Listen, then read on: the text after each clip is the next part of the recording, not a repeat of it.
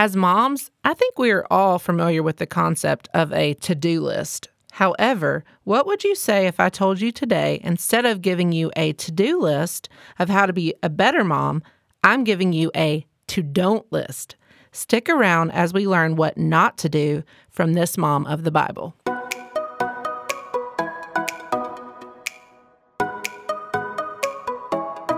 Welcome to the Faithful 31 Moms podcast. Wherever you find yourself today, multitasking or just trying to catch a quiet moment alone, I'm so glad you're here as we learn together how to live out our faith and point our kids to Jesus. I'm your host, Mallory Allen.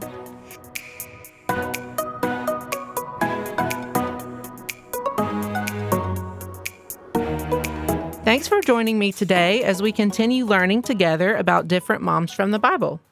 Rebecca has the spotlight today, and her story is more of a what not to do story. It starts off good as we meet Rebecca as a young woman. She's by a watering well, and she's helping a stranger get a drink.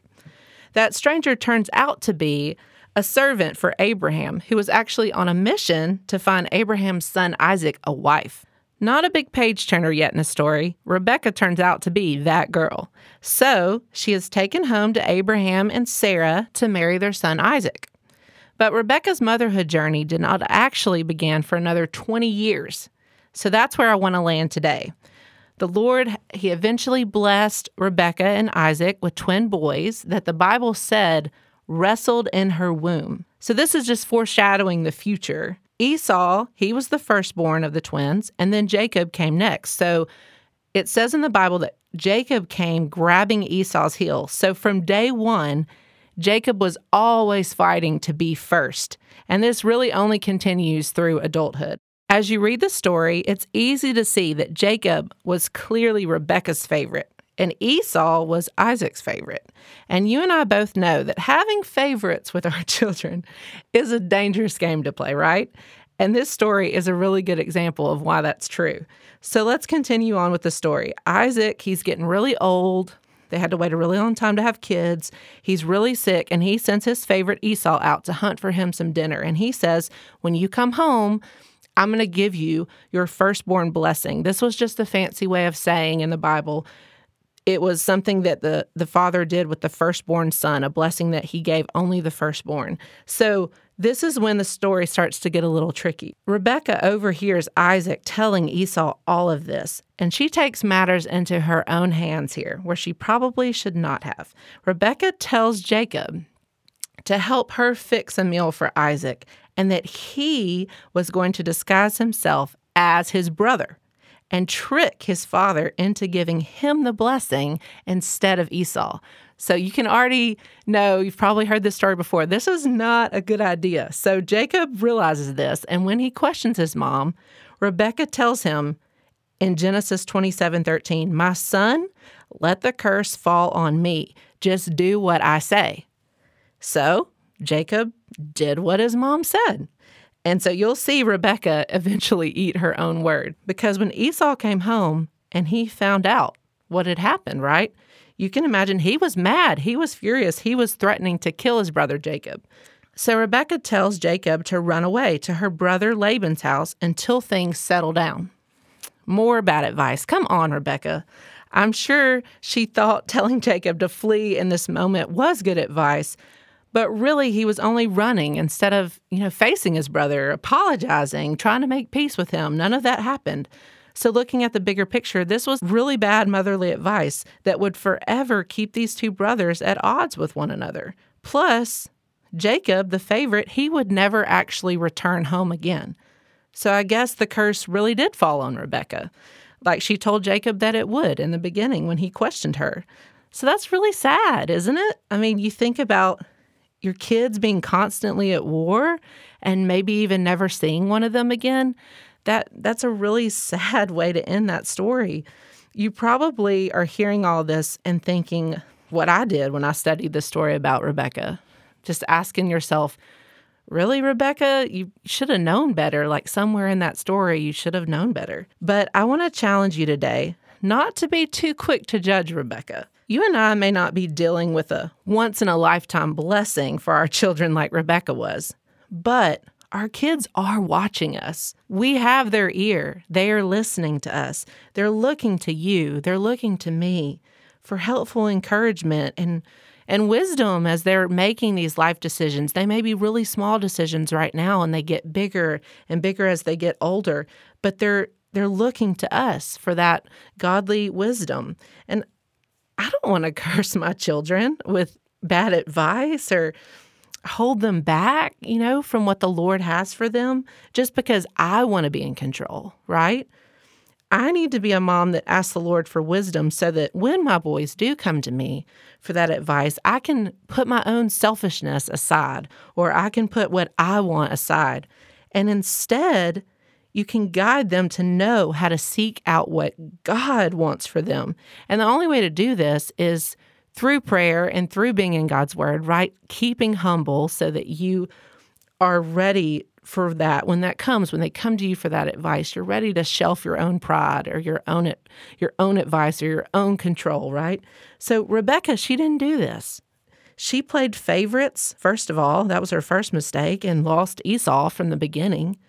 And then her desire for control eventually caused her to lose her favorite son, Jacob, as well. And so you and I can learn a lot from this story as moms. First, I would say the first thing I see immediately is don't play favorites. If you have more than one child, they're each a unique gift from the Lord, right? Find out what makes them different, because we all know that our children have a lot of differences, right?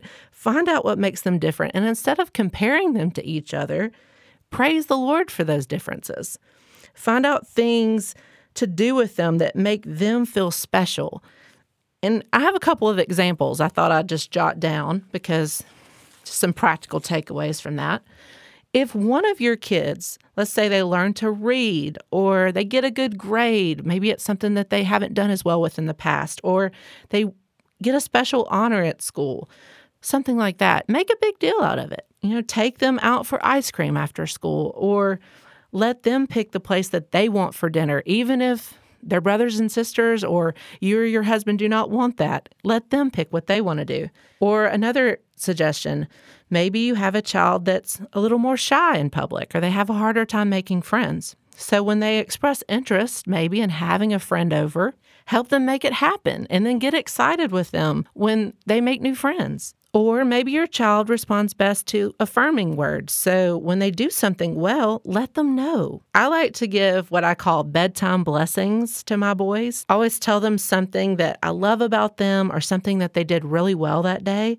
And then you're sending them off to bed with their love tank full, and they're ready to start another day. I know that some kids need more physical touch than others, and if you have one of those, you already know that that's the case.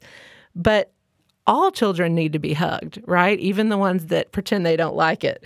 And so Pastor Adrian Rogers actually has a quote that I love about this. He said, "Hug your kids often. Hug them supportively. Hug them tenderly. Hug them playfully. Even when that teenage boy says, 'Oh, Mom,' and tries to pull away, inside, he still wants you to hug him, so just do it." So those are just 4 simple ways that you can love on your kids and make them feel individually special.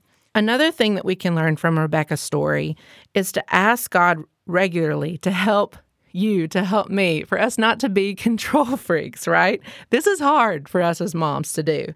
When you struggle, ask yourself these 2 questions. Number 1, is this what's best for me, or is this what's best for my child? And number 2, is this what I want, or is this what God wants? And this question can only be answered by being in prayer and being in God's Word. I want to really challenge you today as you're listening. Ask the Lord, ask Him to give you wisdom, because the Bible says in James 1:5, "If any of you lacks wisdom, let him ask of God, who gives to all liberally without reproach, and it will be given to you." So all you have to do is ask. It says right there. Ask for it, and it's yours, promised for the taking. And having godly wisdom, that's so important because it's always going to help you as a mom get your kids exactly where they need to be. And that's just right in the center of God's will, right? Not in the center of yours, but in the center of God's will. So staying in God's Word is key to helping you be a mom of wisdom. And so this month, if you go to faithful31moms.com, on our homepage, I have a 30-day scripture writing plan called Know and Live the Truth from our ministry partner, Love Worth Finding. And it's free for you to download, and it's just a really easy way for you to get started consistently being in God's Word.